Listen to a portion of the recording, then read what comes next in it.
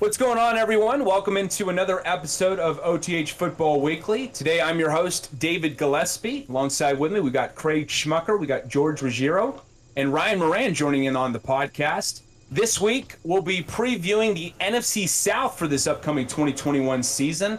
A lot of big-time notes, a lot of big-time moves made within each of these teams in the offseason. A lot of question marks too from some of these teams that could be proving themselves as potential contenders with a different cast, to say the least. But before we get into all of that, I just want to ask, how you guys doing so far? Pretty good, man. Yeah, doing All great. good? Great. Yeah. Glad to hear it, man. Yeah, it's been an interesting week for us in the Pacific Northwest with all the rain here. So hope you guys are holding it down over there with your situation all over the U.S. because we're all from different areas. So, but let's get right into it. This is, gosh, we all know the Buccaneers, the reigning Super Bowl champions. They able to keep the same similar cast and crew from last year. So, there's not much movement from them. But we did see some interesting decisions being made in the draft, not to say the least, for them. Who has the best chance, though, to circumvent them in the NFC South this year? Now, they didn't win the division. It was the Saints who won the division. But in terms of being that favorite, because I would say the Buccaneers right now are the favorites to come out of the NFC South. Who would you guys say would be the ultimate favorite right now to potentially circumvent them in the division? I think the Bucs are taking it, but if I had to pick, it's probably between either the Saints or the Panthers. It's very close. Yeah, I feel the same way. I think the Saints and then the Panthers. See, I've got the same type of thing, but for me, like we're gonna get into it a little bit more later on. I have the Panthers edging out for that second spot, but I mean, I'm looking at this Bucs roster. It's exactly the same as the team that just won the Super Bowl. So I mean, it's really hard not to look at them and say, okay, they're probably just going to do it again. They've done it once, and they just add talent in the draft, and now we're looking at again a really deep team. And they got a pass catching back in Giovanni Bernard down there. Oh, that's right. Yeah, Giovanni pick up Bernard. Bernard. That's right. He's a solid receiving back. I must say he's underrated in that regard.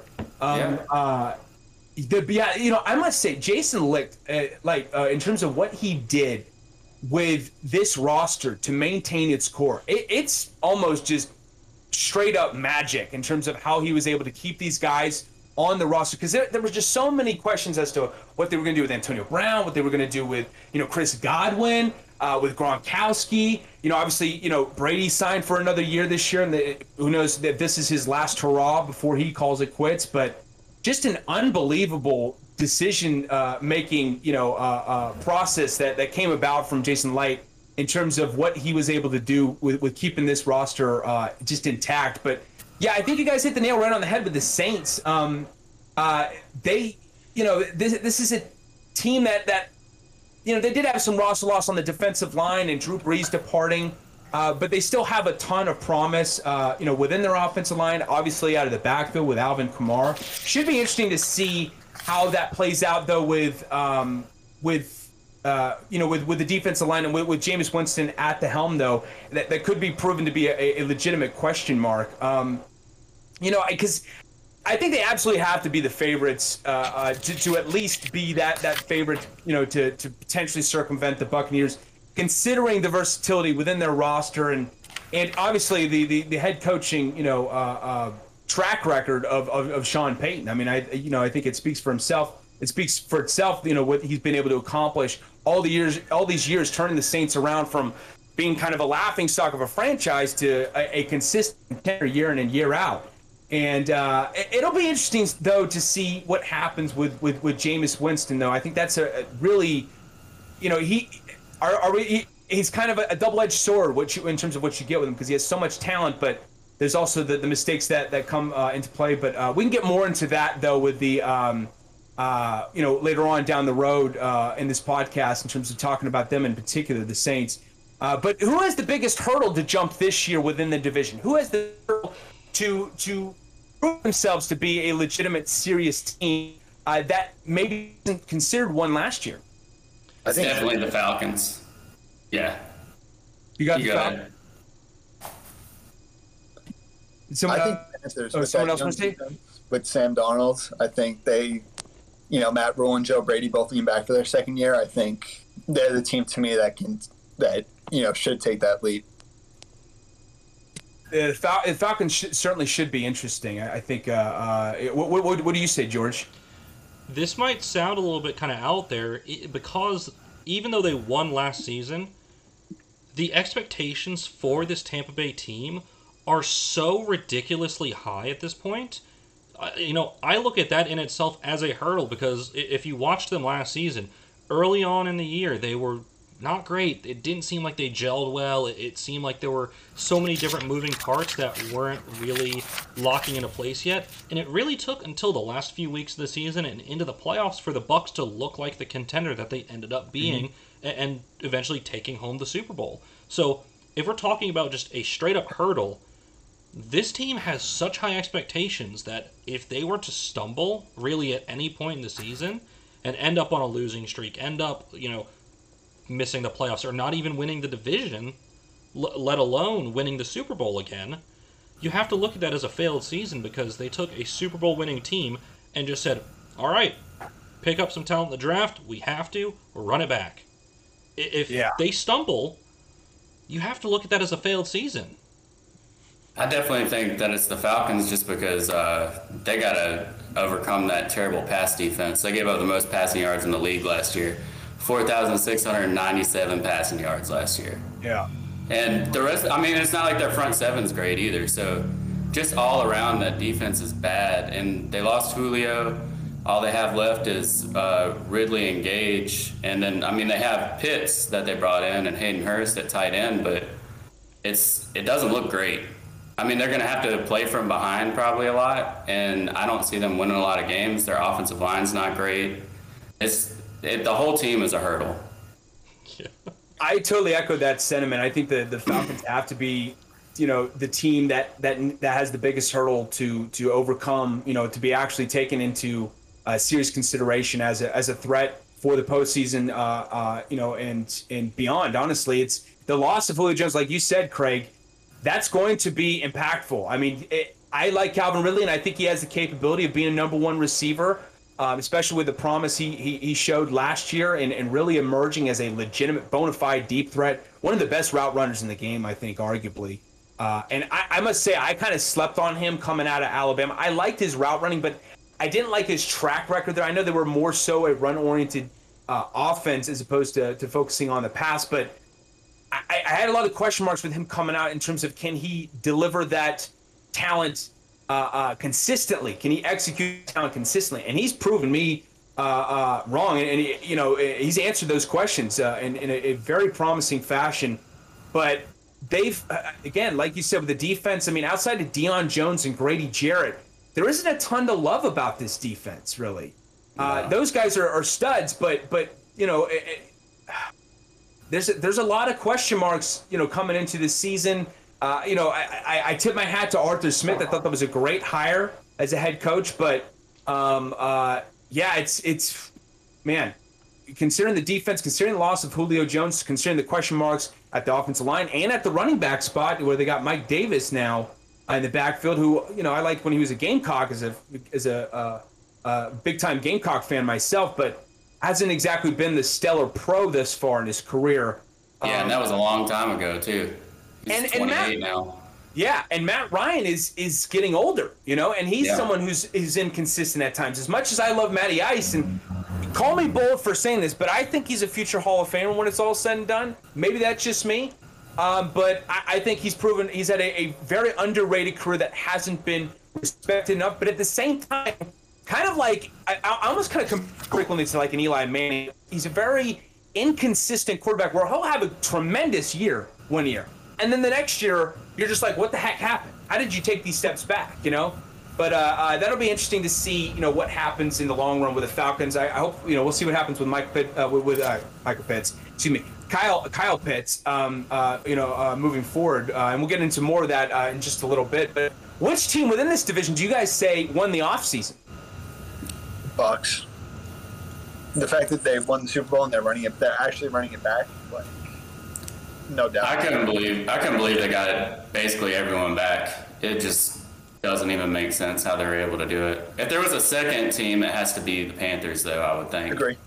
They did really well building up their defense. They brought in Darnold, and I think I'm not positive Darnold's good, but he's got more upside than Bridgewater had. So, and he's probably going to push the ball down the field more. So we'll see what he can do when he's behind a real offensive line with real weapons. Definitely, and I mean, I'm looking at, like you guys said, Tampa. It's the same roster. It's the exact same roster that won the Super Bowl last year, including the offensive line, which usually your front seven on defense and your defensive line. That's where you're going to end up losing some of these guys. But they were able to really keep everybody together. And it's not even just the fact that you've got a really good starting roster there. This is a very deep team still. Like, you have a lot of talent just behind your starting players, and that's really what I think makes this team so dangerous, and really what it makes them the winners out of this division. The fact that they not only kept their starting players that led them to a Super Bowl, you're also keeping your depth guys. You're keeping those guys around that are really your supporting cast, that really make it that much easier on your starting guys. And it just speaks volumes to what Tom Brady has brought there in 1 year. The fact that guys like Shaq Barrett and Levante Davids just didn't really even want to test the market, and wanted to stay there. Yeah. There's a lot And of I think the fact that they know they have a great chance again this year. And didn't Mike Evans also take a pay cut, or didn't he say he was willing to because of the winning the Super Bowl? I thought I remember reading something along the lines of that. He said he was willing to take a pay cut following the Super Bowl win. I remember him saying that. So it really just speaks volumes to what Brady's brought forth in terms of guaranteeing that success, ensuring that success. I mean, he's a bona fide franchise changer, if you ask me. And, with just, so much power to behold in just one person, and it's just incredible what we've seen him accomplish. Now, there were a lot of great pieces he got to work with, but I think that culture, not necessarily just the on-field performance. I mean, he had a great season, but he also had a lot of help, to say the least, to kind of bolster that performance and bolster that production. But that culture, though, that exists there, and that winning mentality, I think, has been very valuable and is very much impacted and has been pervasive throughout the entire Bucs organization. And I also like what they did with the draft in terms of adding their draft acquisitions with Joe Tryon, out of the University of Washington, who's I think got the potential to be an outstanding pass rusher when it's all said and done. If he can just hone that skill set into a more consistent fashion, this guy, man, guy's limit, because he's an athletic stud. He's an absolute elite athletic talent. And then Kyle Trask, I think a lot of people are sleeping on that decision with the second-round draft pick. Late in the second round, getting him out of Florida. A lot of people have question marks about his arm strength and some of his decision-making, but more often than not, I think he makes the right decisions. He's not as polished as a Justin Fields, as a Trevor Lawrence, as a Zach Wilson. I understand that, but I think he can get the job done learning under Brady, and maybe at one point, it could be as soon as next year, because Brady's only on a one-year deal moving forward right now, taking over at the helm. I don't know. We'll see what happens, but I would have to echo that sentiment that the Bucs won the offseason. I also think go ahead. Another draft pick that could mesh really well with Tom in the slot, Jalen Darden. Jalen Darden. Oh, yeah. Yeah. Yeah, camp reports have been glowing about that guy. Yep. What Jason Light has done in terms of evaluating talent, in terms of figuring out, crunching the numbers to get these guys all on the roster, man, it's unbelievable what he's done. So he's someone I certainly think you should trust their judgment moving forward in terms of acquiring the right talent. Darden coming out of North Texas, like, it's a small school, but he was absolute stud last year through 9 games, 1,190 yards, and 19 touchdowns. And if Jason Light sees something in you, it's got to mean something special potentially is brewing, within his capabilities. So we'll see what happens with that. But speaking of the Bucs, though, let's just get right into them right now as a more in-depth focus. I mean, how likely are they to repeat as Super Bowl champs? Just as likely as anybody else has been in the past, especially bringing everybody back like they have. I don't know any other team that I looked at after they won the Super Bowl and they lost less than this team. This team is basically all together. I feel like they can make a run easily to the Super Bowl. I'm not saying they're going to win it because it's really hard to do that, but I would not bet against them. Yeah, same here. And what made last season's Super Bowl win for them kind of really make myself a believer is the fact that it wasn't just based on their offense. They have a very well-rounded team. Their defense is exceptional. They have a ton of talent on the defensive side of the ball, and that's kind of what pushes me to kind of go the same way that Craig is. Like, do I think they necessarily are going to win the Super Bowl? I'm not sure. You know, you always have injuries. You always have just the everyday type things that, you know, you get into trouble with in an NFL season.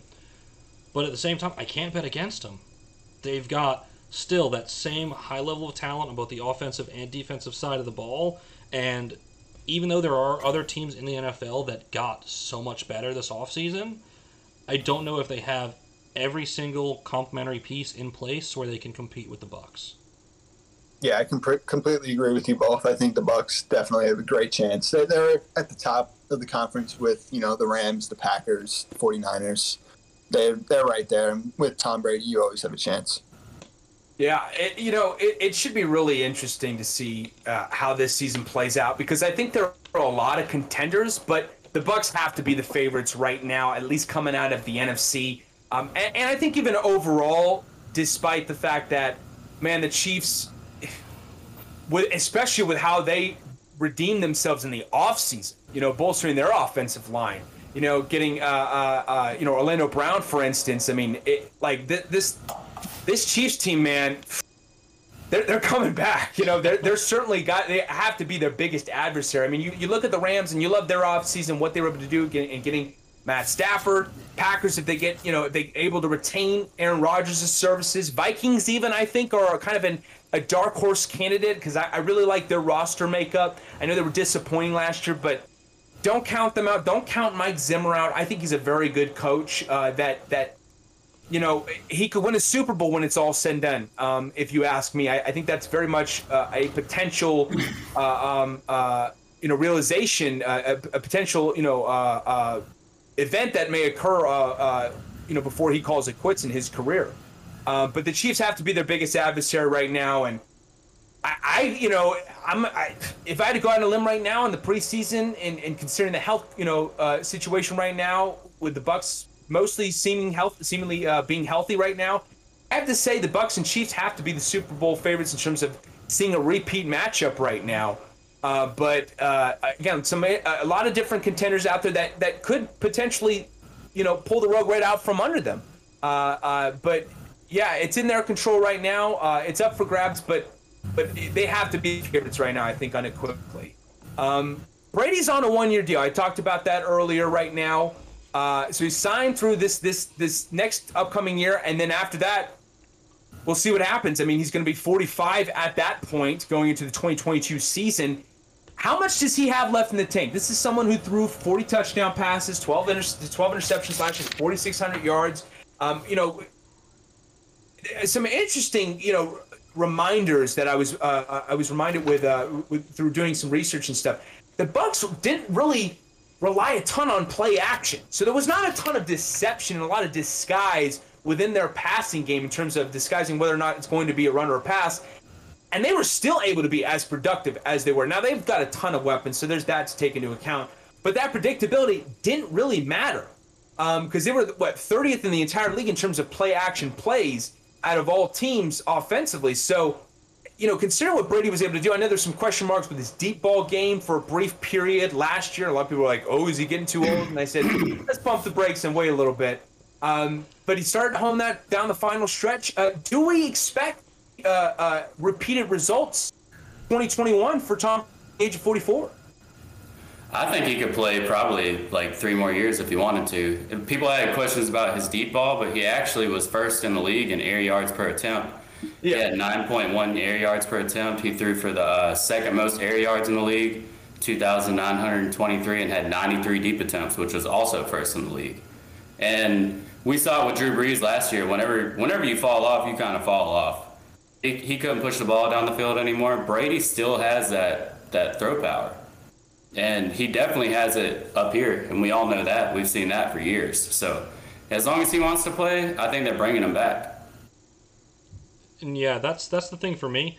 I don't think whenever Brady decides to call it quits, I don't think it'll be because he doesn't have any left in the tank. I think it'll be solely because he looks at his situation and says, I've accomplished all that I need to accomplish. I don't have anything left to leave out on the field. It'll end up probably just him saying, you know what? I just don't really feel like playing football anymore. I don't think he'll ever let his body get out of his hands where, he'll ever get to a point to where his physical abilities are so diminished that he no longer becomes a viable option at quarterback. I think, could this be his last season? Sure. Could he play 3 more years? Sure. I think it'll end up just being whatever his decision is, whenever he I think he's got at least 2 more years left, honestly. I mean, the way he trains, he's such an innovator in that sense that I don't doubt, that he's got at least 2 more years left. When you say he has 2 more years, Ryan, do you think he's going to they're going to try to retain his service, or is he going to remain in the league for 2 more years, or do you think he just has 2 years of capability left in him? I think minimum, and I believe he did re-up for 2022 actually. So I think the next 2 years he is scheduled. Oh, I'm sorry, my mistake. I meant to say, yeah, he's on a 2-year deal now. That's right. He re-signed for 1 more year, which goes. Oh, that's right. My mistake. So he's got 1 more year, I should say. But yeah, I must have done my math wrong. Sorry, I'm not the biggest math nut over here, so bear with me, folks. But yeah, it should be interesting. I think honestly, that's right. It was 2022. I thought I must have misread that. So, yeah, I honestly, I think the next 2 years and then he's probably done. If you ask me, I can't see him going beyond that. So yeah, actually, is he going to be at the same level over the next 2 years? Is maybe even an even better question. But, I think, considering how he talked about his age last year and having that realization that, yeah, I'm getting older, I'm starting to realize that. I'm starting to realize that the preparation, is getting a little more, a little more grueling, a little more arduous, to say the least. And so that could be something that could factor into what he's going to do when he, again, turns 45, in his last year of his contract. But I absolutely believe, considering that they retained all the other guys on this roster that were such viable weapons and such absolute threats in the passing game, they, and obviously within the offensive line too, because they had a stellar offensive line with Ali Marpet and and Tristan Wirfs and outstanding rookies. They have to.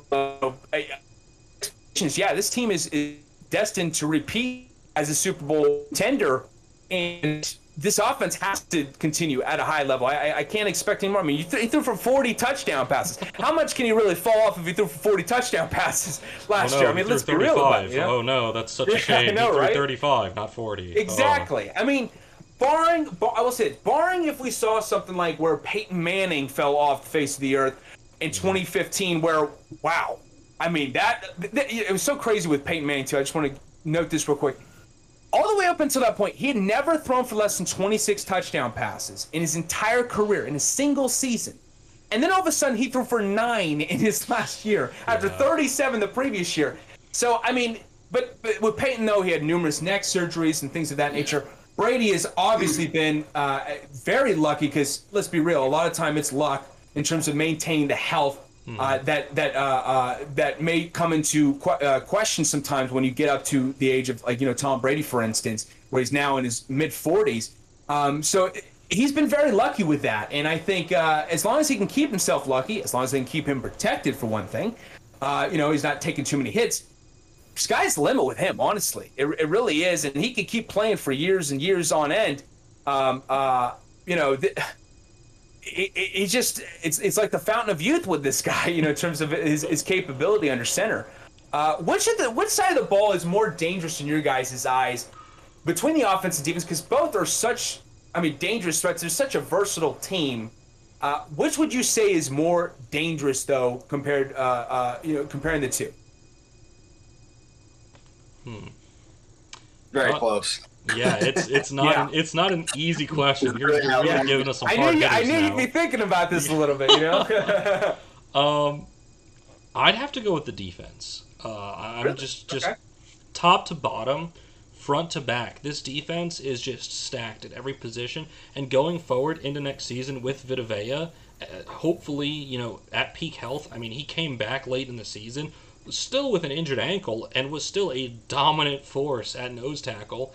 And again, they held on to Ndamukong Suh, who was just awesome with the supporting cast. Yeah. Same with Underrated, Jason Pierre-Paul. And like you said, Joe Tryon is an athletic freak. Yeah. I mean, he is so fast, so strong. I don't think that there's really a right tackle that can hold him back right now, especially if they're having to single team him one-on-one with that type of speed and just pure athleticism. That's going to be a tough test for anybody in the league. And then they just go out and hold on to Devin White and Levante David, two of the probably best linebacking, like one of the best linebacker duos in the league. Yeah, absolutely. I'm just going to keep talking about it because Shaq Barrett, Antoine Winfield was awesome. Sean Murphy Bunting was great last year. There's really just no weak point in this, starting lineup. And there's even a lot of depth. Steve McClendon came back. Raheem, Nunes Roches was awesome. I just see there's so much depth. There's so much talent in this defense. And I know the saying goes, defense wins championships, but a defense like this really won the championship last season. It did. They were the MVPs for sure. Yep. They shut Mahomes down. They got after him. Mm-hmm. That's the reason they won the game. I was kind of thinking, as far as like position groups, I think their wide receivers are crazy. Ooh. Oh yeah. They have Godwin, they have AB, they got Evans, Tyler Johnson made some crazy catches last year. They added in Jalen Darden, they got Scotty Miller. I mean, their wide receivers are just stacked. And then now they brought in, like I said earlier in the show, they got Gio at running back, and then they brought back Lombardi Lenny, and they still have Ronald Jones, Ronald Jones was really good last year. He was really good during the regular season last year. I think he's destined to be a stud this year. It'll be interesting. Yeah, I think if they give him a little more volume, he could be one of the better backs in the league. But it's going to be tough to get volume when you got Fournette and Bernard there, and they're both capable backs as well. And they're 3 tight ends as well. I mean, O.J. Howard. Oh, yeah. Don't forget Cameron Brate. That man is a monster with the ball in his hands. It's crazy. They just have.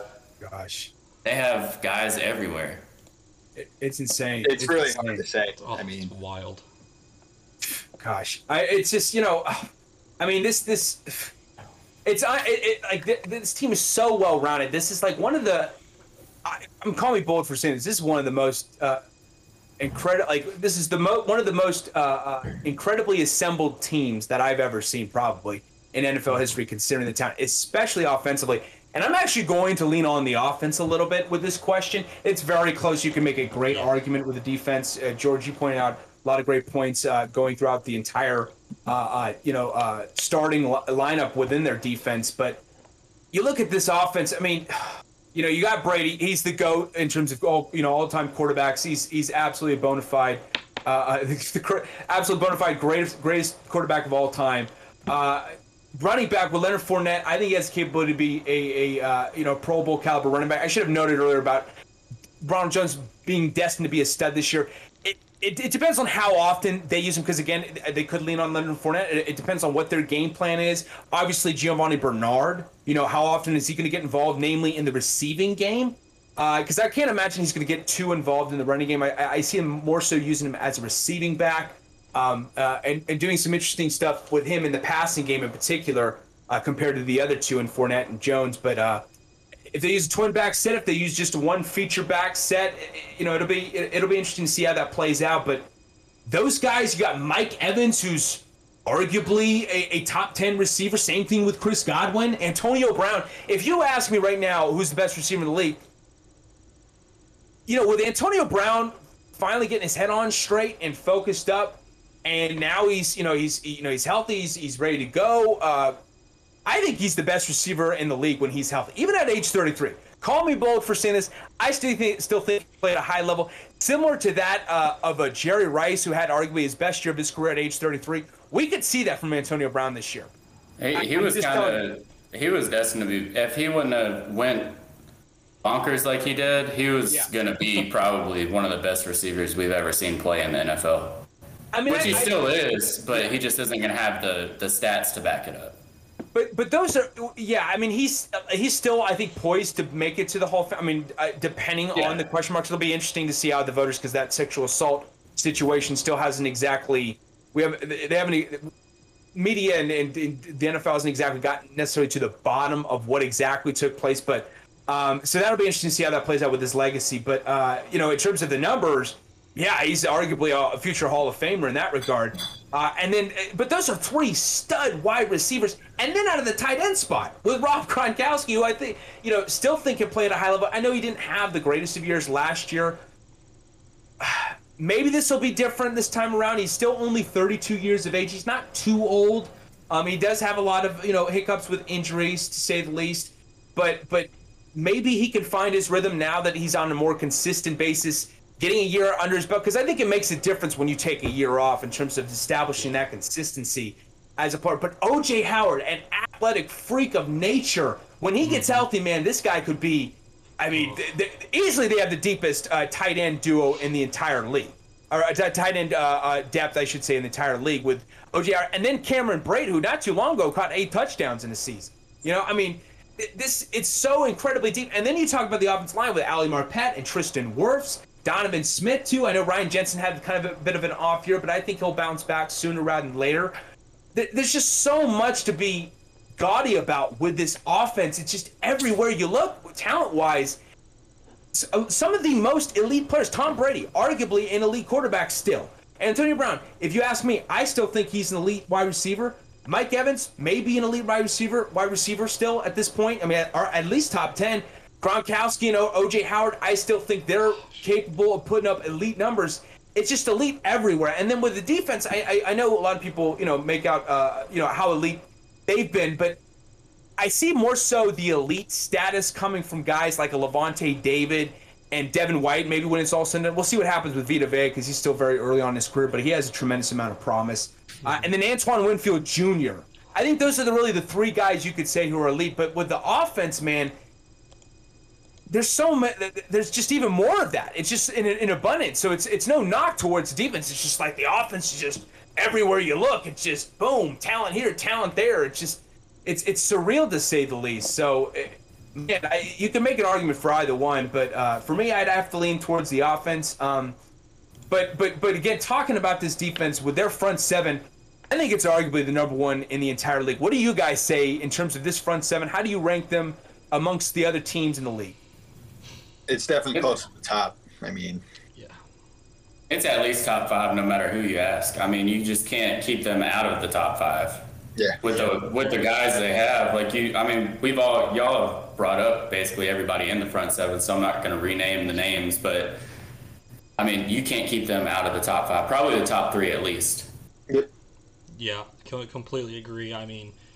It's just there's so much depth in that front seven as well. Like, you've got guys that can come off the bench and are impact players, and that in itself should tell you enough about their front seven. It's unbelievable. Ndamukong Suh's still playing at a high level, and Levante David, the run-stopping machine that he is, tallying up over 117 tackles last year. And Devin White, man, this guy, I know that there were a lot of sloppy plays from him last year, but there were a lot of plays where your jaw was just dropping.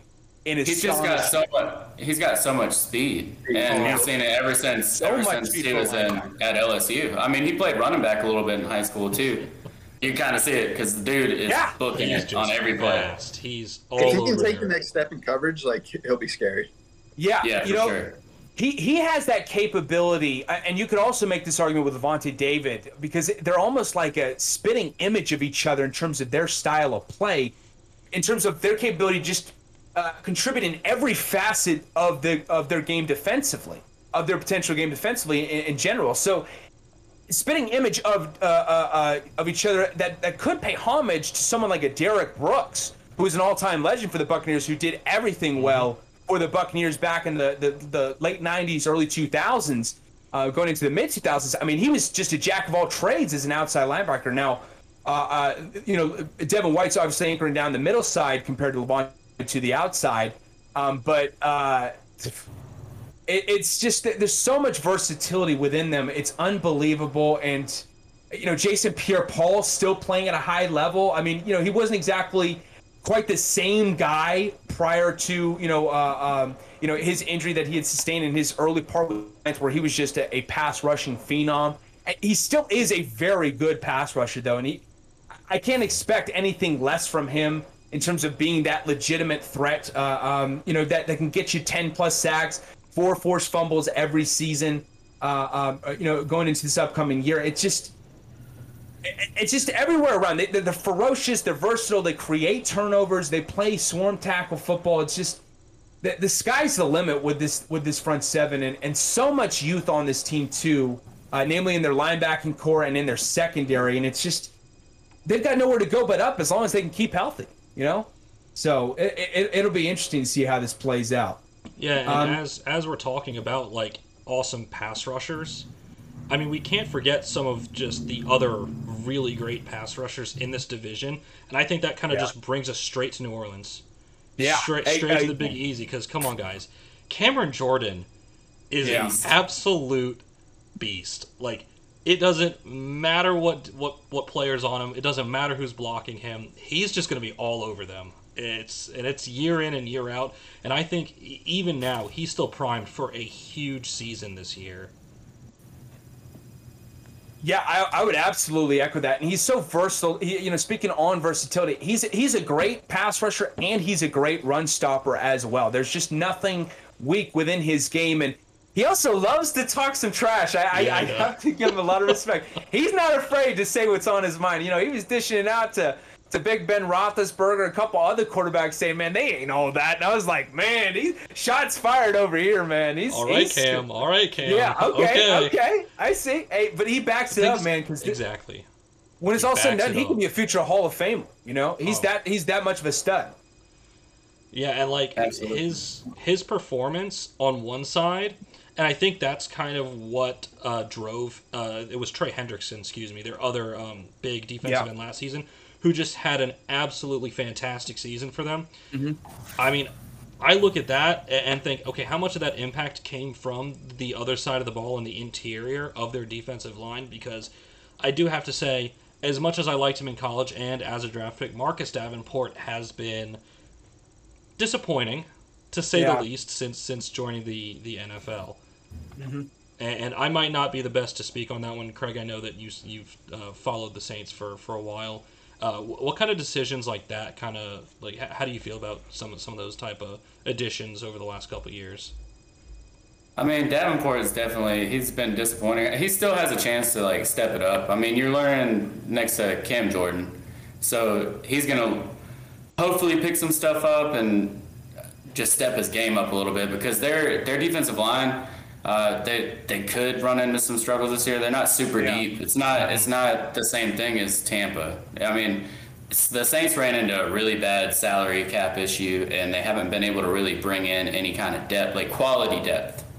So the only thing I think that could hinder their defensive line this year is injuries. I mean, they need more from Davenport. They need more from Carl Granderson. They drafted Peyton Turner, 28th overall out of Houston. That's right, yeah. Mm-hmm. Hopefully he steps in and can be a contributor right away.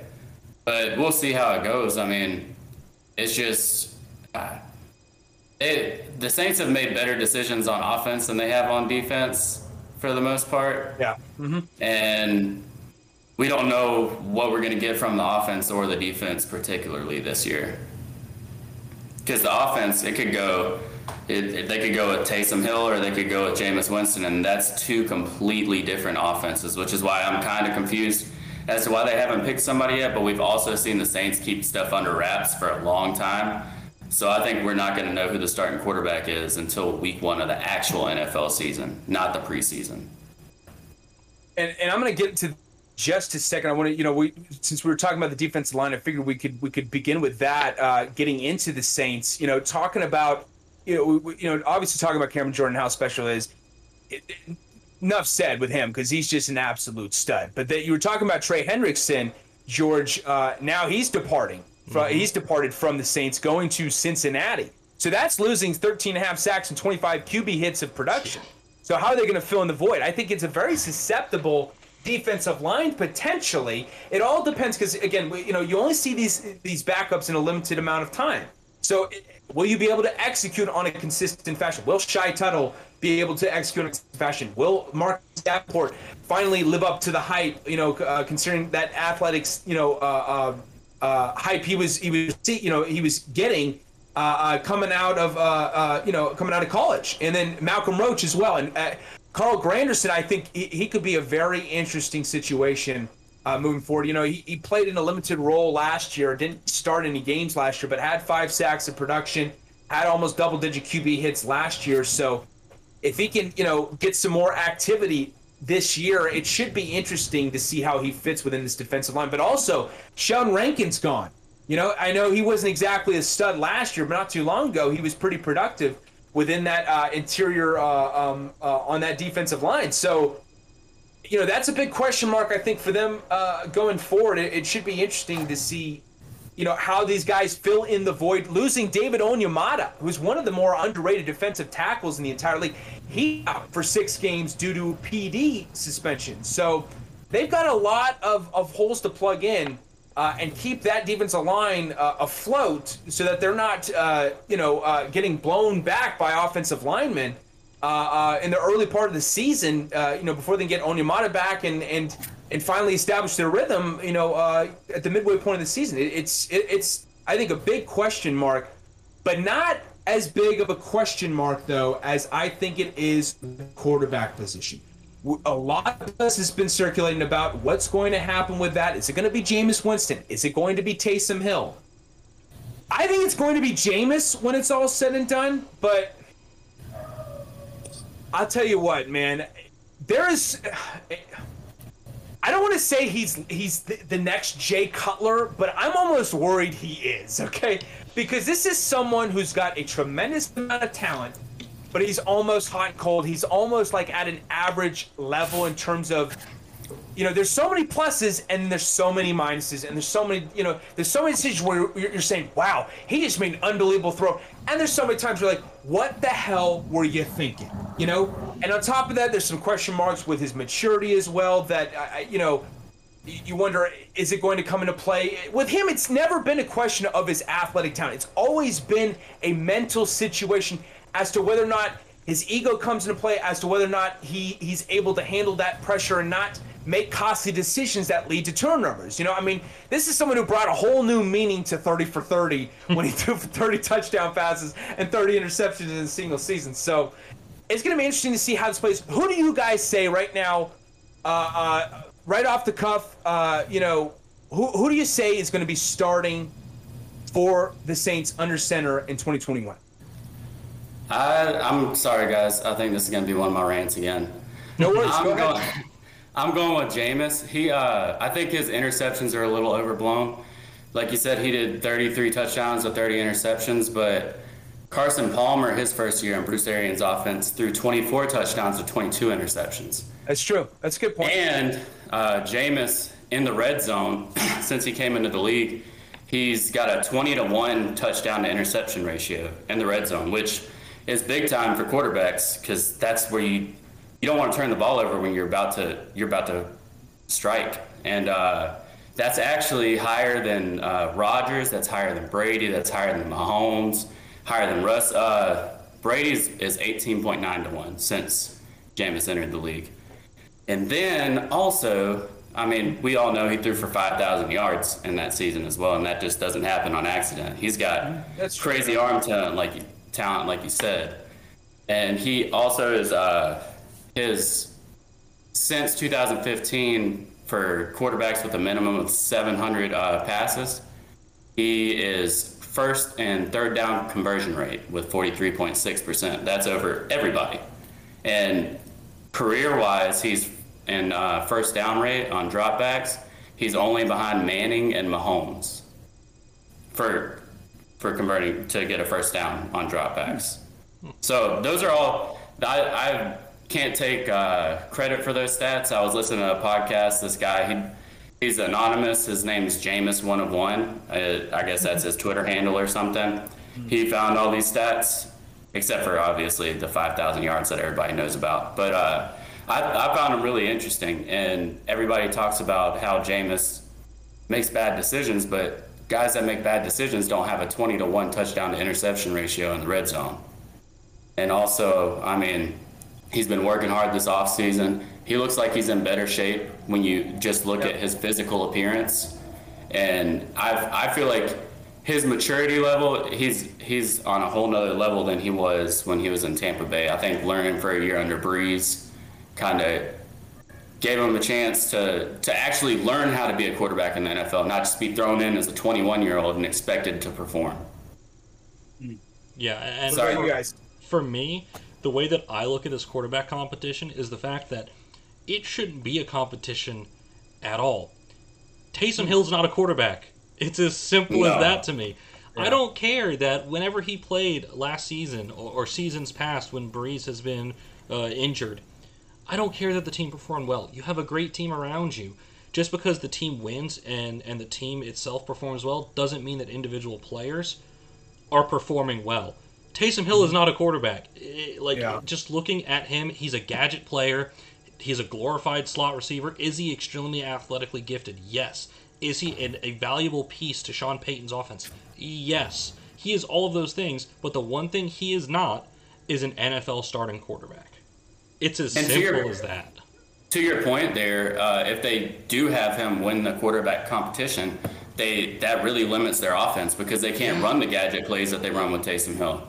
Yeah. So, and you don't want your starting quarterback to get injured because he's running a Wildcat.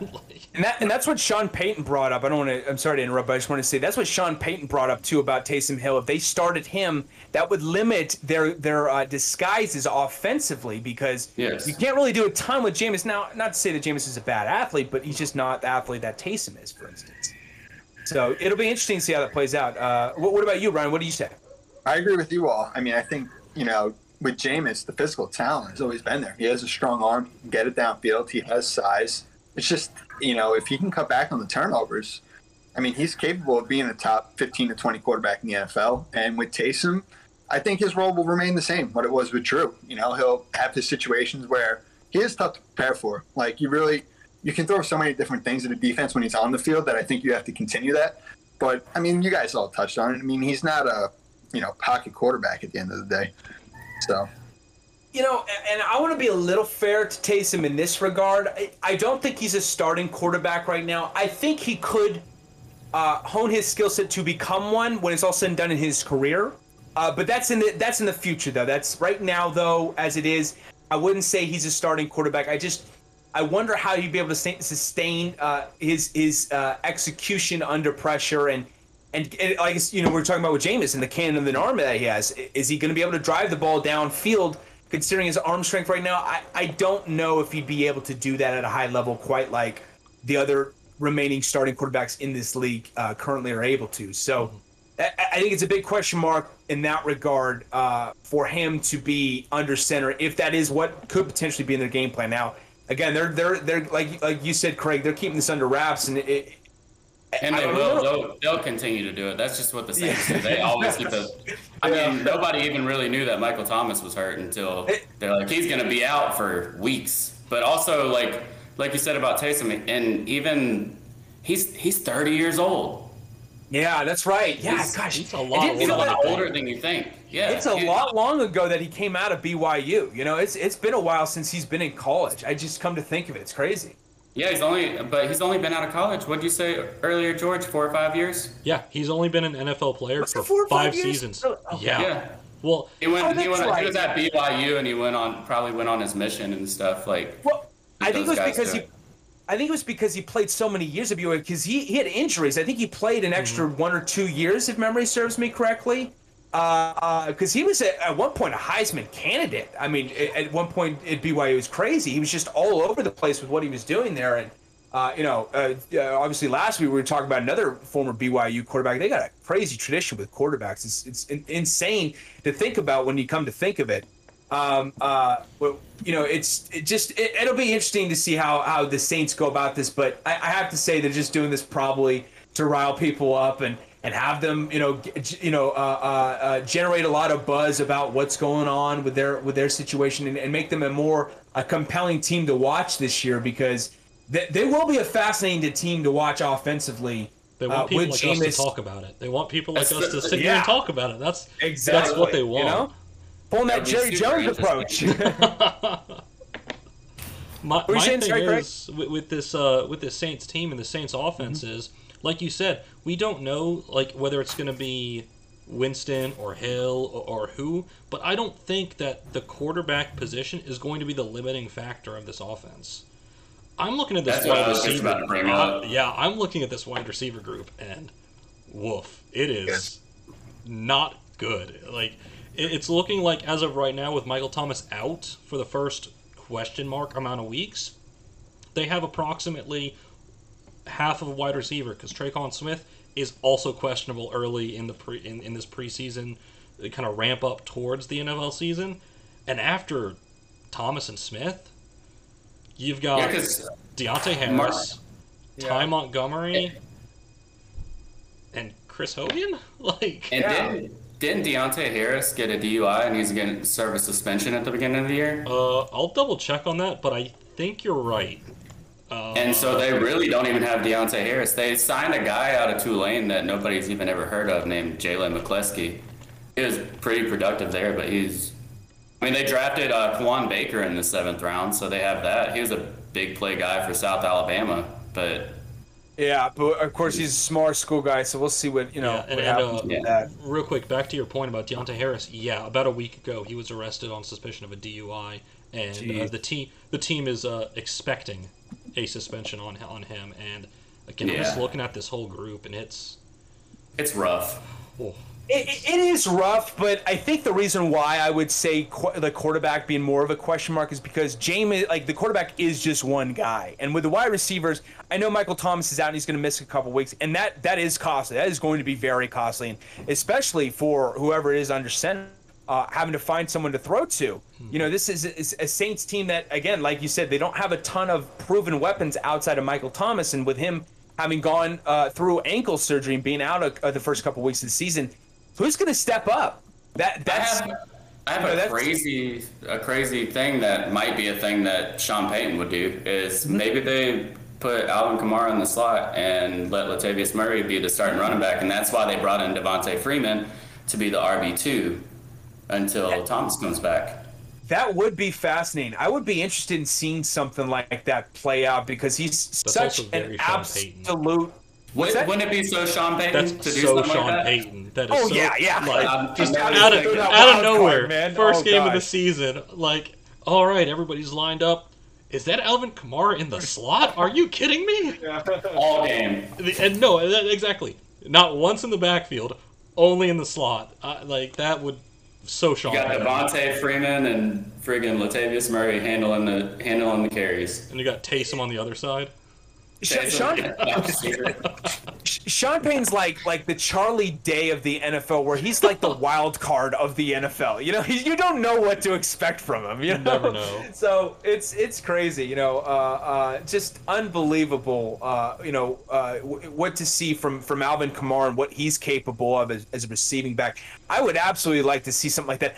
I always liked Latavius Murray, going back to his Oakland days. I mean, he was an absolute underrated back, if you ask me. I think he was someone who didn't get his just due in terms of respect, and he can hold his own out of the backfield. So if they want to do that, I wouldn't blame them. And they also lost Jared Cook last year. He's now, I believe, with the Chargers, if memory serves. Yeah, he is. Mm-hmm.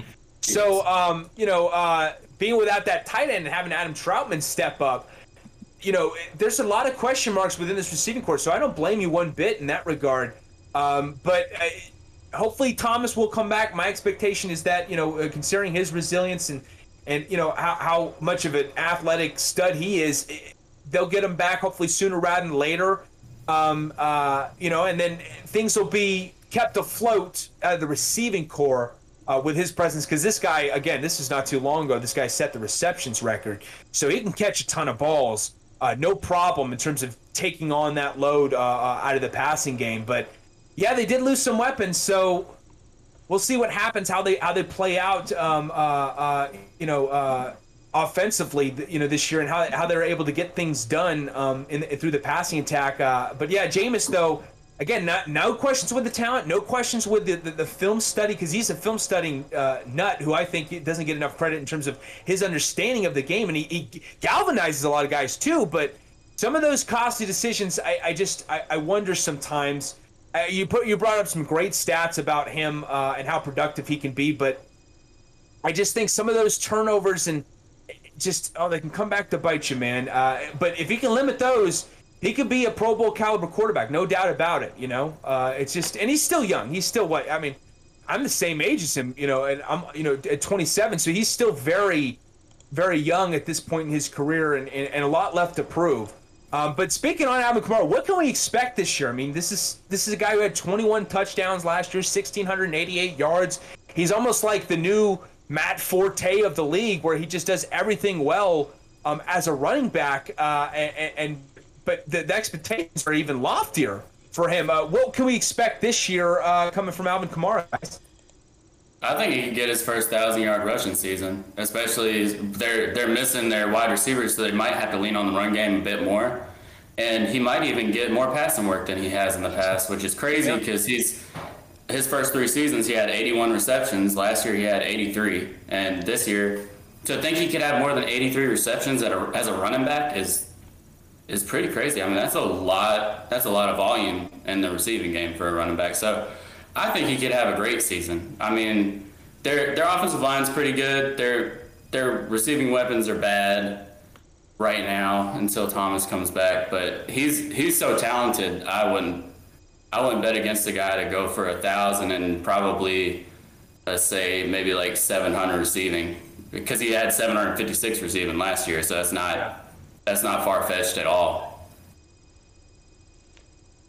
Outside of their offensive line, offensively, like, he's the only known commodity they really have right now. I mean, with the quarterback position, with Michael Thomas, with Jared Cook. I mean, it's a great point. All out. I mean, he's the one known that you have, so you have to expect big things from him, and he's got the talent.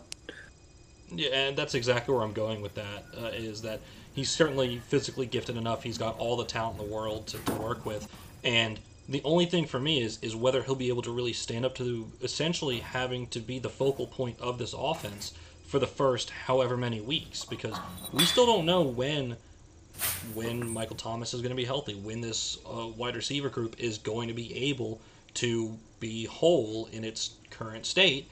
So Alvin Kamara is going to have to be the focal point of this offense, and we'll see what type of defenses get dialed up against him, what type of kind of structure that they end up playing with. The Saints themselves end up playing with their running back being the focal point of their offense, as opposed to, Michael Thomas as one of the better receivers in the game of football. Yeah, Kamara, man, the year he had last year was sensational, and I think we'll see an increase in production this year. Considering, you guys brought up so many great points about the receiving core and about the weapons that are lost off this offense from last year, with Jared Cook being out and obviously Thomas being out with an injury.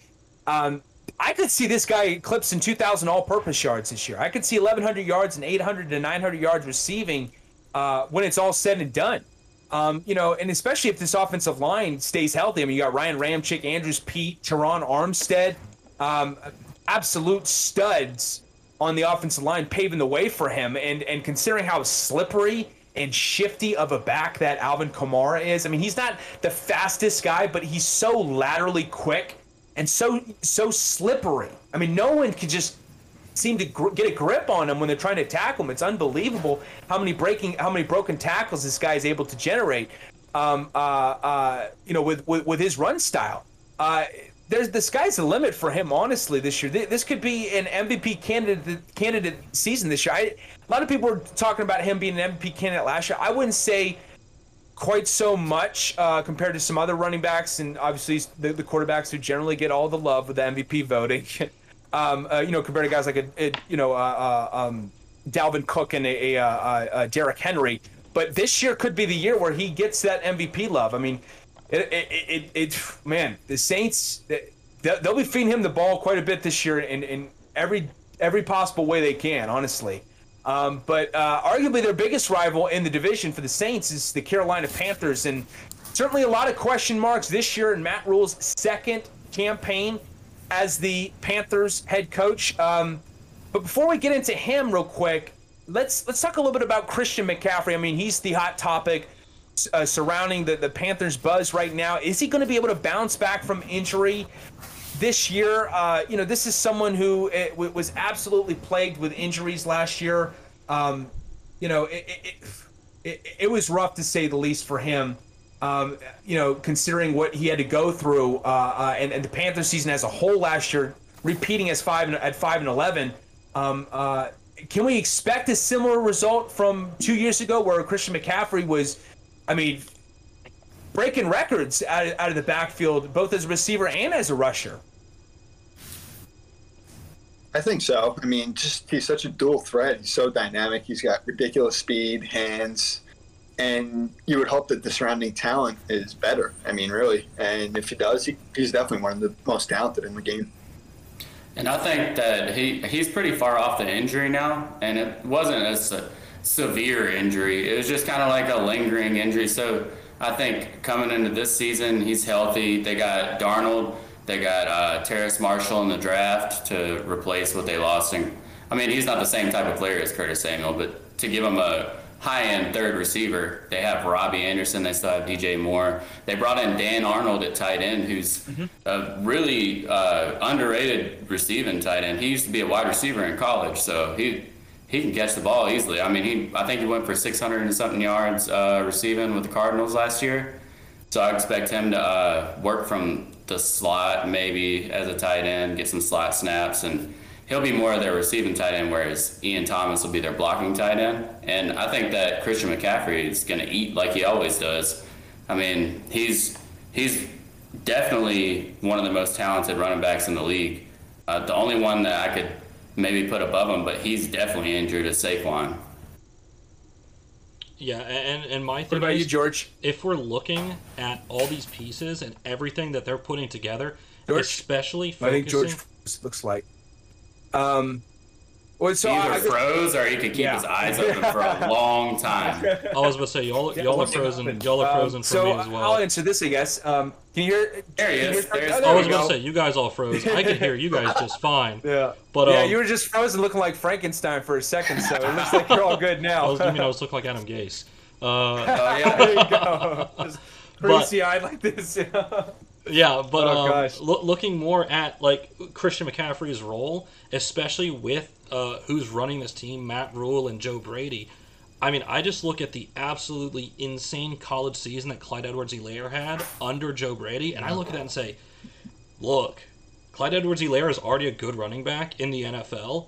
McCaffrey is that same style, just leagues better. McCaffrey's already had... We talked about Kamara maybe having a 2,000 all-purpose yard season. McCaffrey's already done that. He said, been there, done that. I can do that in my sleep at this point as long as I can stay on the field. And with this upgraded offensive line, with the amount of weapons around him, so defenses won't necessarily just be pinning their ears back and trying to get after him, I think McCaffrey could be in line for a huge year.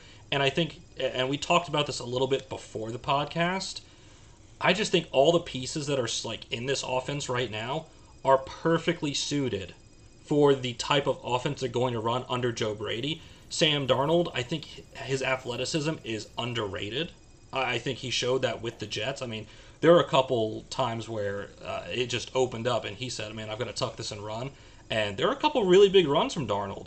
I think he's athletically gifted. I think the rest of this offense is perfectly built for a Joe Brady style. Terrace Marshall's already played under him. He already knows what he's getting into. So I would expect him to perform well. Just overall, I think schematically and the pieces that are put in place by Rule and the general manager, it's just perfect. It's just a perfect marriage of the type of offense they're going to end up running under Joe Brady. And And they then also, blocking sorry. tight end in Tommy Tremble as well. Oh, yeah. Yeah. Can't even forget about Tremble. Yeah, all and we didn't bring it up earlier, but Mike Davis was super, like he just racked up the stats. He was very productive for them, and he is not half the running back that Christian McCaffrey is. And don't even forget, they went out and got Chuba Hubbard too. I mean, and if you're a college football guy, he has been insane. 2,000 yards 2 years ago, right? Yeah. I love yards. watching Oklahoma State football, and he was a huge reason why, honestly. He is an absolute stud. I felt like he was slept on in the draft. A lot of people said, well, he doesn't have the maybe the shiftiness as other backs, and he doesn't have the power of like a Najee Harris, for instance, or shiftiness of a Travis Etienne, for instance. But I just think this is someone who just he has that like gradual speed, that incredible game speed. That he's almost like a Ferrari, where he just kind of picks up, I shouldn't say Ferrari, but like another like type of car where it's like gradually picking up so much speed to where by the end, there's no one that can catch him. He's just that kind of guy that has so much speed that he can generate over time if you give him an opening. And that north to south speed, maybe not as much lateral quickness as other guys, but man, he when he turns on the afterburners, man, this guy is a big run machine. Yeah, he's like a track star kind of guy. Yeah, exactly. If he hits the hole, if he hits an open hole, he is gone. And he just kind of had a bad season last year. I think a lot of it was from his falling out with Mike Gundy. And I think he didn't really want to play there anymore, but he had already committed to playing there another year. And just stuck by it. He's had a down year. I'm going to. So we expand a lot on the offense just now, and I'm going to segue into our next question with Sam Darnold. But I'm going to have an interesting take with that because you guys were very optimistic about the Panthers, and I have an interesting response to how I think maybe if you ask me like how things I think will play out. But with Christian McCaffrey, I will say he's going to have a good year this year. I do think he'll have 1,000 yards, 500 yards, 1,000 yards rushing, 500 yards receiving. They're going to utilize him out of the backfield. I mean, this is someone who caught just a couple years ago 119 catches out of the backfield. Insane as a running back. And I know it's easier to catch passes out of the backfield compared to catching passes, down the middle. 116 receptions, still breaking an NFL record. I read that wrong, but still breaking the record. 2,392 yards from scrimmage last year. So just an incredible potential from him. And he's only, 25 now? So he's still got so much left in the tank. And I know he had a lot of injuries last year. It was the thigh, it was the shoulder, it was I think he had a hip injury as well. Or it was a high ankle sprain, excuse me, as well. Not a hip injury, but hip injury was from years ago back in college, but back in Stanford. But I think the reason why I don't expect big results from him has to do with the question marks out of the passing game and kind of alleviating some of that pressure. And a big thing is the offensive line. I have a lot of question marks about this offensive line. Taylor Moton, solid right tackle. Okay, you got him at least a place at right tackle. They just retained his services. I believe he was they signed him to a longer-term deal just recently. And then outside of that, though, you got Cameron Irving at left tackle, Pat Elflein at left guard, and Matt Paredes at center, John Miller at right guard. These guys there's some huge question marks that really make me wonder whether or not Christian McCaffrey is due for a huge season. He's due for a Pro Bowl caliber season because he's just that special of a talent. He'll overcome that to have a Pro Bowl caliber season. But the All-Pro year we saw a few years ago where he had almost 1,400 yards on the ground, almost 5 yards a carry, with 116 catches rather than 1,000 yards receiving. I mean, I don't know if we're going to see that similar type of production this year. It's and which is a shame. I mean, because that was the first time we saw a 1,000 yard guy outside of Marshall Faulk, and then of course Roger Craig, who also caught 1,000, rushed for 1,000 and caught 1,000 as well. So just a big bummer to see, that we could potentially be, in line for right now in terms of seeing Christian McCaffrey really, be able to execute his talent to its maximum level, considering the question marks at the offensive line, because this is probably one of the worst offensive lines in the entire league, if you ask me. So I don't know. It's not the injuries. It's just the surrounding question marks that come into play that have nothing to do with Christian McCaffrey and everything to do with his supporting cast. But let's segue this to Sam Darnold. Do you guys believe he's going to resurrect his career in Carolina, or were the traits that we saw and the consistent disappointments we saw in New York attributed more so to his play? I don't think he's going to, honestly. I think the poor decision-making, the mistakes are just very hard to overcome. I mean, he's definitely in a better situation now, but just, I mean, misreads, turnovers, and just a lack of big plays, really. He doesn't throw the ball downfield a ton. I just don't really see it. What about you guys? I'm a little bit more optimistic for him. I think he's still got a lot of arm talent. He's definitely athletically gifted, like I was saying earlier. He can make plays on his own with his legs when he has to. And there were, just enough of those flashes of just incredible play with the Jets, with the absolute barren wasteland of talent that he had there at the time. Yeah. You know, gotta now it's a different story. Yeah. Now it's a different story. But you know, at the time he just had absolutely nothing to work with, and now he's essentially got one of the best running backs in football while healthy. He has a really not just, you know, high end wide receiver group, and also a very deep wide receiver group.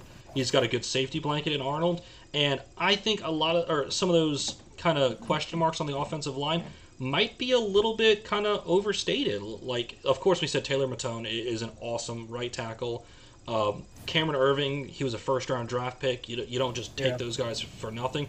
And then in the wings, you've got a guy like Greg Little, who I watched a lot of in college. His college tape is great. He's got a lot of length. He's got a lot of just strength and physical abilities there. Pat Elflein is, again, a former Pro Bowler. And then you've got two veterans in Paredes and Miller. You know, you've got these guys that they might not be, you know, the top end, the best of the best, but they're all solid NFL players. You've got, I would say, at worst, a mediocre offensive line, and with the type of talent in the skill positions, that might be all you need. I think he has a chance at it. I think he has a chance to get having a good season. I don't think he's going to be a Pro Bowler or anything, but I think he could definitely be a serviceable quarterback. We had Teddy Bridgewater there last year, and he supported 2,000-yard receivers. Did Curtis Samuel was 1,000 yards overall, but he didn't get 1,000 yards. No, DJ Moore and Robbie Anderson had 1,000 each. Yeah, and that was under Teddy. And I mean, Sam Darnold's going to push the ball down the field more than Teddy Bridgewater did. And I think that Joe Brady is such a good offensive coordinator that he's going to scheme things to where it works to Sam Darnold's strengths. Whereas whenever he was in New York, he was just playing under Gase, just not doing anything. He had Frank Gore and Jamison Crowder, and that was his weapons. I mean, with the step up that he's getting and the weapons that he has to be at least a serviceable quarterback, I think. He has the traits to be a good quarterback. I don't know for sure that he is a good quarterback, but he's in a good situation to at least perform well this year. And they passed up Justin Fields for him, so they obviously see something in Darnold. That the offensive coordinator, Joe Brady, and Matt Rule obviously see something in Darnold if they passed up Fields to keep him as their starter. I think, I hate to do this because here's, truth be told, y'all know I'm a Bears fan, so I'm so stoked to have Justin Fields for one thing. Thank you so much, Carolina, for passing up on him. Yeah, Thank you so much, Giants, as well, for trading with us as well. That was incredible. But before we get in, we'll save that obviously for the NFC North preview. But before I was a Bears fan, I actually was a Carolina Panthers fan. I grew up in South Carolina, so that was the team to cheer for in the NFL, even though they're obviously stationed in Charlotte, North Carolina. And I'm also a USC fan, both with the Gamecocks and with the Trojans, and I really like Sam Darnold. Coming out of USC, I felt like he went to an unfortunate situation in New York that really plagued him. They didn't do him any favors whatsoever. considering surrounding him with a talent, considering surrounding him with a competent coaching staff, so on and so forth. It was an absolute catastrophe. And I'm sorry, but, I know we got a couple of Jets fans in here, but, it's, they use the acronym JETS, meaning just endure the suffering for a reason. Like, I'm just saying, It's been rough over the last few years for the Jets. So now finally there's a lot of optimism with them. But we obviously, you guys probably talked a lot about that last week in the AFC East preview. But with Sam Darnold, man, coming to Carolina, I want to say there's a ton of promise. But I think considering the offensive line and the leaky holes within that, and I got a lot of questions about this staff too on the offensive side of the ball with Matt Rule, with Joe Brady. I know Joe Brady he had that incredible year as the passing game coordinator, but let's also take into account that he was the passing game coordinator, not the OC for LSU back in 2019 when Joe Burrow had that historic season with just in about every possible way through that offense, not even just with Joe Burrow, but with other guys, including Jamar Chase, of course, has joined the Bengals this year as a top 5 pick. I expected more from Joe Brady to get Teddy Bridgewater going last year. I know Teddy Bridgewater isn't the most exceptionally talented guy, but I thought at least he would throw for 20 touchdown passes, and they would win 7 to 9 ball games last year. They didn't. They fell very short of where I thought they would be, and I'm worried we're going to be destined for repeated results too, especially too with Matt Rule at the helm, because Matt Rule has not exactly been the quarterback whisperer throughout his career. He turned around programs with Baylor and with Temple in college. We get that. But there was an exceptional quarterback play. It wasn't like RG3 was under the umbrella of Matt Rule's reign. Who was a former Baylor quarterback, for instance. It wasn't like we saw, any. It wasn't like he was responsible for Patrick Mahomes' success in college. Deshaun Watson, some of these hotshot quarterbacks in the league right now who are killing it. And those two. When he was, at the helm at Temple and at Temple and then at Baylor. So I got a lot of question marks. I didn't see that development, honestly, from the quarterback spot. And I got a lot of question marks as to how he's going to follow it up this year. It's going to be very interesting. He does turn around programs, and that could include the Carolina Panthers when it's all said and done. But man, it's a big mystery right now. I want to say he's going to succeed. I know he has the physical talent to succeed, and he's got that mental resilience to succeed. I believe so. If the Jets didn't already break him, I really believe he wants to succeed, and he's going to do everything within his power to. But man, there could be a better situation he could be surrounded with coming from the offensive line and coming from the coaching staff that could come into play when we fast forward to the final stretch of the season and it finally get to evaluate what he's been able to accomplish. But speaking on Matt Rule, obviously you guys know my thoughts on him. I know they signed him to a lengthy deal, but it could be interesting to see how much pressure is on him to step up in year 2. I know David Tepper, their owner, is very eager to get this team into a winning fashion. What do you guys think about the pressure that's on Matt Rule to step it up in year 2?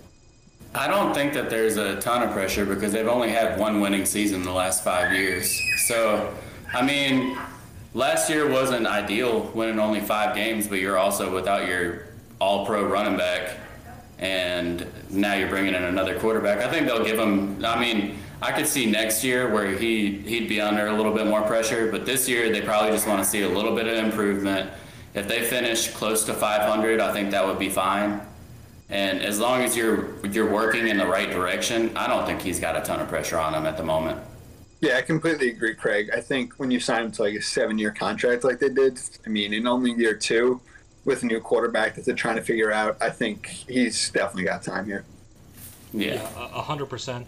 At this point, I don't even have a picture of the leash for him. Like you guys said, when you sign him to that long of a contract and that type of deal, you have to expect that, they expect the team to be a rebuilding one, to be one where they're still accumulating talent and trying to put it all together. And you have to keep in mind, he is a new NFL head coach. This is his first stint with an NFL franchise. And the only reason why I bring that up is because, we still haven't exactly figured out how David Tepper plans to control his reign as an owner. He's very early on in his ownership, obviously taking the helm from Jerry Richardson, who was obviously ousted due to the, sexual harassment situation that occurred within the workplace environment. So we don't exactly know what his approach is going to be long term. Now that this is the first guy, he's really, invested a lot in long term. But I do wonder what could happen if this were to take a step back from last year. If they were to fall to like 3-13 or 2-14, or God forbid, for their case, 1-15. And like I said, I used to be a Panther fan, and I'm rooting them on, and I want to see them succeed. But I think with the coaching staff, with some of the unproven aspects in that regard from some of the coaching staff, and with that offensive line, and it's still some question marks defensively. They got some talent defensively, and I really like their draft. They made some good decisions. Terrace Marshall Jr., man, that guy could be an absolute stud when it's all said and done. He could be a number one receiver. He was going crazy this year before he opted out. Mm-hmm. That LSU team from a couple years ago was stacked with talent. It wasn't just Joe Burrow. It wasn't just Jamar Chase. It was everywhere you look. Clyde Edwards-Helaire, Justin Jefferson.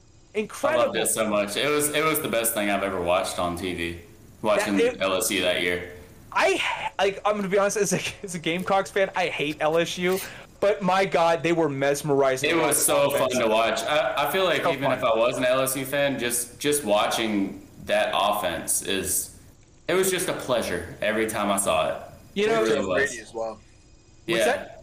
With Joe Brady as well. Yeah, with Joe Brady. Because he was the passing game coordinator, but he was more of, I feel like, as an LSU fan, the play caller. Because Ensminger kind of gave him the reins, and you could see last year the offense was a little bit different, and it was because it wasn't Brady calling the plays, it was Ensminger, which I imagine Brady was running things through Ensminger before they called the plays, but he was like, yeah, just do it. Go ahead. Sounds like a great idea.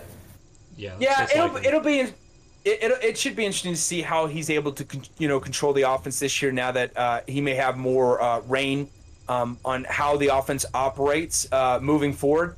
I just think, he had that great 2019 season as a passing game coordinator, but that was his only real proven time where he executed in a dominant fashion offensively as a coach who had a lot of authority, because that was the only year as a passing game coordinator, and then boom, right up to the NFL, made him the OC for the Carolina Panthers. So, it's just a lot of question marks that I wonder come into play. I'm rooting them on. I have nothing against them. It'll be interesting to see how this plays, because it's just a lot of questions left unanswered, a lot of unproven situations that may come into play. But yeah, like I said, the draft, I thought they did a nice job getting Terrace Marshall Jr. Shi Smith, I think, could be underrated. Shout out to my Gamecocks. A solid route runner that I think could be very viable moving forward. Chuba Hubbard complimenting Christian McCaffrey out of the backfield. Rodney Smith, even too, coming out of Minnesota too, I think could be interesting as well. Don't forget about David Moore either. Yeah, and David Moore, former Seahawk joining the mix too. And he was solid. He was solid there as their wide receiver 3. He was nice to watch. Most definitely. But yeah, I don't know. We'll see what happens. It'll be fascinating to see how that plays out for 2021. But let's move on to the Falcons down in Atlanta. This is a team that, my goodness, they just a couple years ago they were on the cusp of winning the Super Bowl, and then the 28-3 comeback happened. And here we are right now, where they have they've dwindled to a team that we no longer take seriously, that we consider an afterthought, unfortunately. And that's unfortunate, because someone like a Matt Ryan, who I think, in my opinion, is a future Hall of Famer, it just wasted production. So I just, 7-9, 7-9, then 4-12 this last year, and it's just it's just been an absolute mess for this team all around. And They just lost Julio Jones out of the receiving core. I still think he has plenty left in his prime, even at the age of 32 now. He still can play as a top-notch, bona fide elite receiver. I still think he's arguably a top 2 receiver in the league. He just hasn't been. He wasn't the healthiest last year, but he still averaged over 85 yards receiving. He's a complete receiver. He's not just a speed threat, but he's a physical, power forward-like receiving threat as well.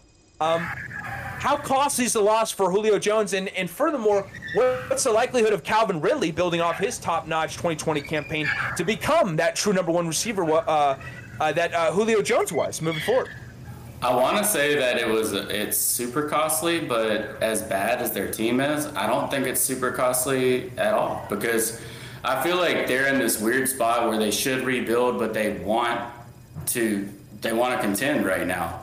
But you let Julio go, you still kept Matt Ryan. They probably should have drafted a quarterback instead of getting Kyle Pitts, which Kyle Pitts is a great tight end, one of the best tight end prospects we've seen in a long time, but you could have went out and got a quarterback. You could have traded away Matt Ryan because, like you said, he is a very good NFL quarterback. You could have got something in return for him and just started the rebuild.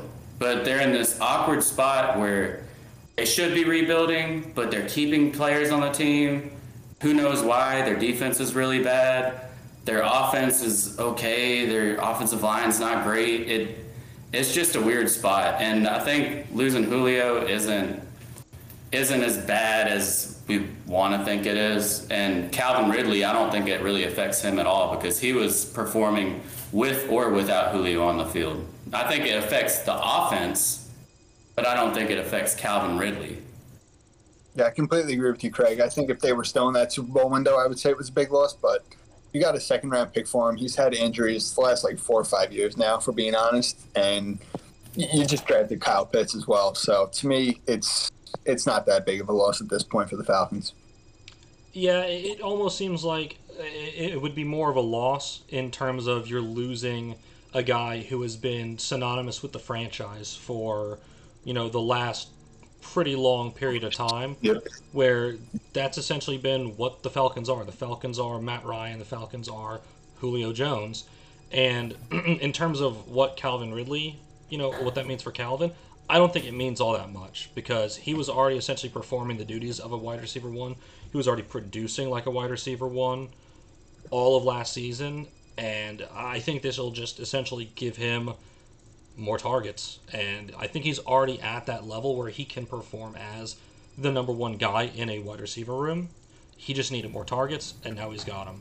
As for the whole question of what is this team, I don't know. It's really difficult to kind of piece together. And like we were talking about with Matt Rule and Joe Brady, they're a very young group of coaches. You've got a very similar situation going on here. You've got Art Smith, who I was extremely impressed with as his time as the offensive coordinator in Tennessee. I think he's a very smart guy. Mm-hmm. And I think his offense can be run at an NFL level, and that's pretty clear. The only issue is I don't... It's like we lost...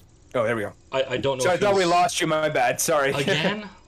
No, you're good. You're good now. Okay. You're good now. But I just don't know if right now he has the personnel for it. I don't know if Matt Ryan has the same type of athletic ability as even a guy like Ryan Tannehill. And Craig, they did draft a quarterback.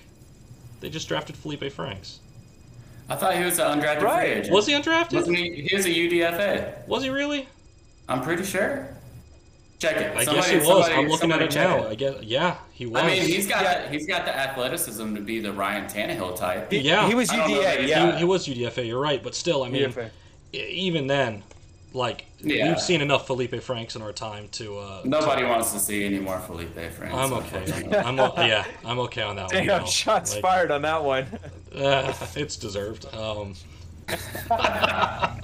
But I thought he was going to be so good. I'm so glad that he decommitted from LSU when he was. Yeah, he was disappointing at Florida. I will say I was expecting more from him, and then going into because it wasn't that he was bad at Florida, but I expected them to finally have that elite quarterback play like we saw with Kyle Trask last year, and we didn't really, frankly, see that with his time at Florida. Nor did we obviously see that in his time in Arkansas either. But You know, gosh,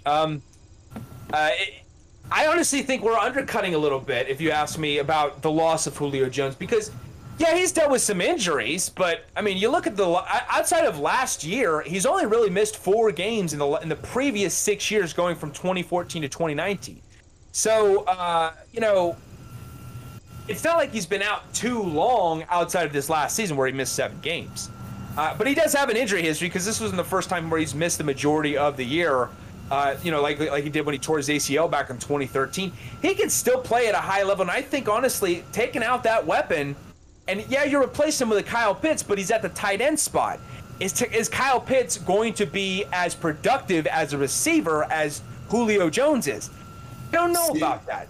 That's not exactly what I was trying to get at. What I was basically saying is the loss of Julio is not going to really affect their win total overall. Exactly. It doesn't affect the whole team. It might affect the offensive numbers. Okay. But as far as like team wise, they're bad either way. They're bad with Julio and they're bad without Julio. Yeah. Yeah. I mean, that's true. That's true. They do have a lot of issues within that defense, within that offensive line, even, which isn't awful, but it isn't great outside of really what Jake Matthews, who's their only really consistent pass blocking stalwart that they have.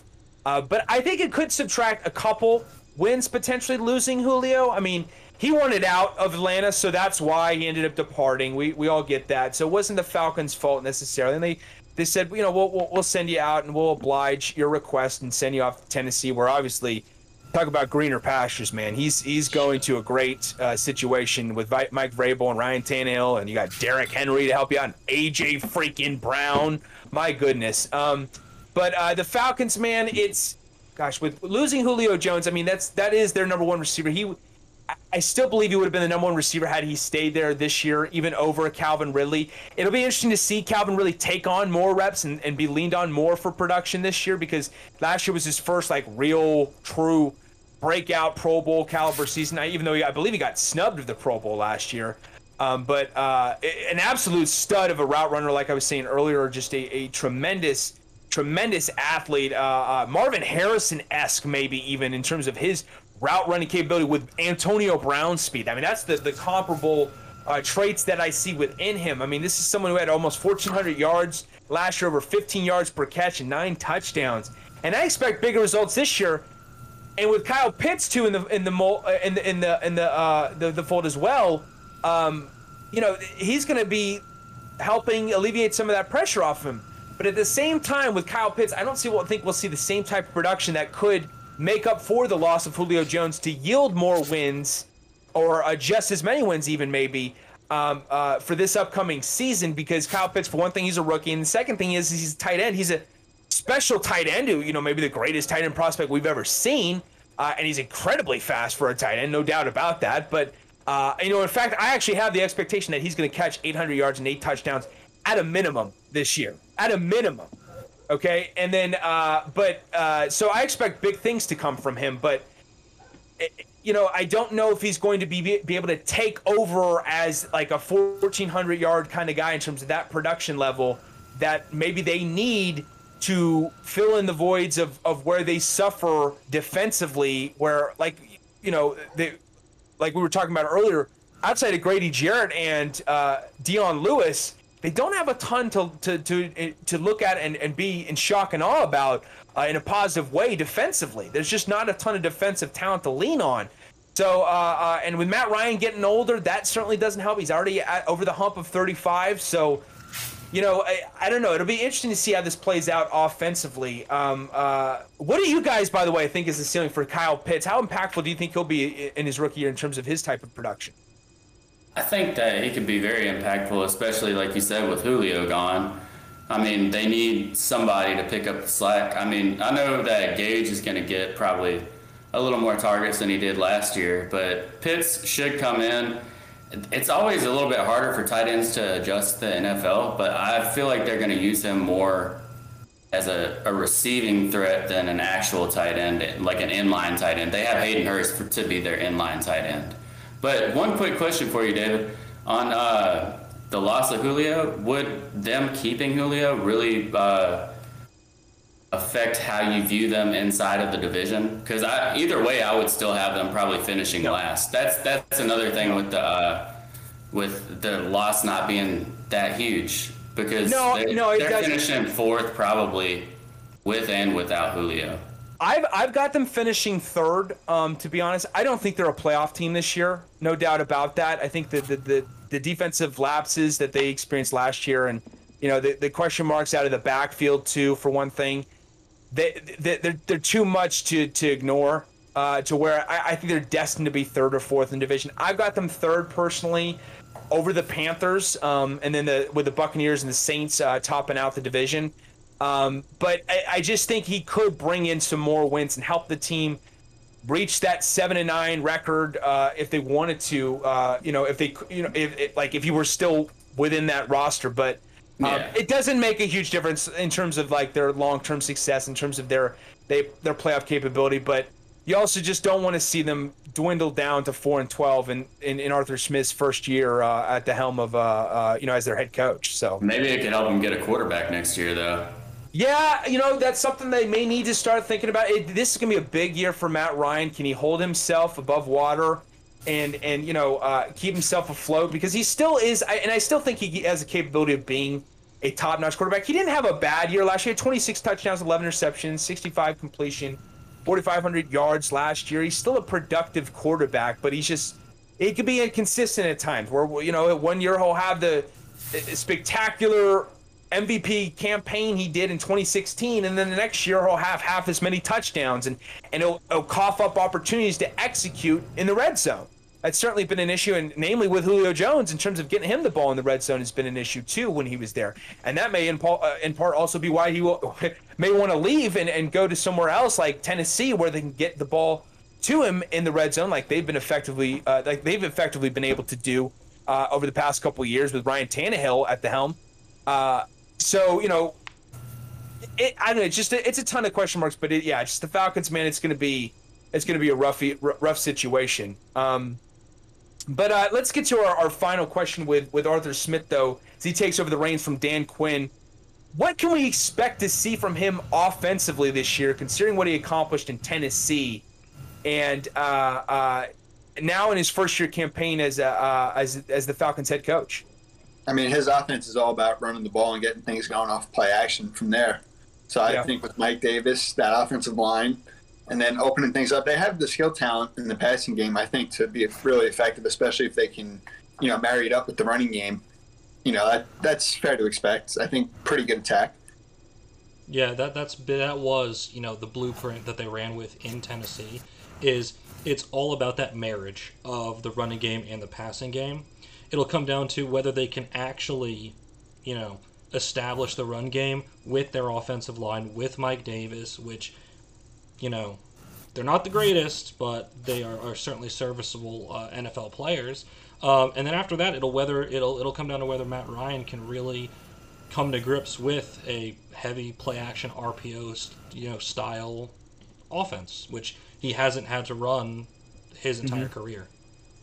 Yeah, I'm a little skeptical of how it's going to look with Mike Davis at running back. They don't have a Derrick Henry there, so establishing the run, like you said, with their offensive line not being the greatest, it's the type of offense he runs. He might not have the personnel for it this year, and we might have to wait until next year for him to be able to run the team how he wants to. And also, like dark horse guy to kind of watch behind Mike Davis. There's been a lot of great camp reports about Quadri Allison out of Pittsburgh. He came out, I think, 2 years ago as a 5th-round pick. He's big enough. He's got the speed score for it. He could possibly be a good second back behind Mike Davis. So they might be able to establish a run, but we'll see how they do. Yeah, this offense is going to be very interesting because the personnel is so different in Atlanta compared to Tennessee. So I don't know what to expect, to be honest. I mean, I know he runs traditional like wide zone run scheme and a lot of play action, like you were talking about earlier, Ryan. But they don't have a Derrick Henry, like you were saying earlier, Craig. They don't have a Derrick Henry out of the backfield. It's Mike Davis who could be serviceable, but he's not necessarily the proven back. anywhere near the level of a Derrick Henry, who's maybe the best back in the entire league. There is no A.J. Brown teaming up with Ridley, nor Julio obviously anymore. So there's a lack of weapons offensively outside of really Calvin Ridley and obviously Kyle Pitts, if all goes well with him, with the athletic freak that he is. So he's going to have to be creative here. Arthur Smith is really going to have to be creative here. Will he incorporate a lot of play action like he did in Tennessee? It's going to be, I think that they'll have to consider the offensive line questions, because outside of Jake Matthews, and I do actually like Caleb McGarry's upside on the offensive line, but he's got to stay healthy. He had some knee injuries last year. Maybe those two could hold it down and that could go a long way, but there's a lot of question marks with this offensive line, and I just don't know what to expect, honestly, with this Falcons offense, considering the change in personnel and how you have to adapt to that new environment. It really should be interesting. But I've got the Falcons probably third in my division. What are your guys' divisional standings real quick in terms of how you have the division playing out in terms of the final standings when 2021's all done? I got the Bucks, the Saints, the Panthers, and then the Falcons. Same here. Yeah, I'll be the odd one out here. I'm actually, just with everything involved with that team, I'm really hopeful. I've got the Bucks, the Panthers, the Saints, and the Falcons last. With the Falcons, man, that defense is just it's bad. It's bad. Oh, it's bad. And the thing is, it's not that it's just bad at one position. It's kind of not great at all levels, and I think that just makes them so vulnerable. Yeah. Like I said, with Greg Jarrett and Deion Jones, outside of that, it's pretty ugly. Yeah, it's pretty ugly. Not great. So not great. So I would say a little bold with the Panthers take, but okay, let's see how this plays out, man. I'm making it interesting. No one will listen to this. No one will remember it. Let's go with that. Well, that'll just about do it for us here on OTH Football Weekly. I want to thank you all for tuning in on behalf of Craig, George, and Ryan. I'm David Gillespie, your host today. Thanks again for tuning in, and we'll see you next time right here on OTH Football Weekly. Take care, guys. Later, guys. Later.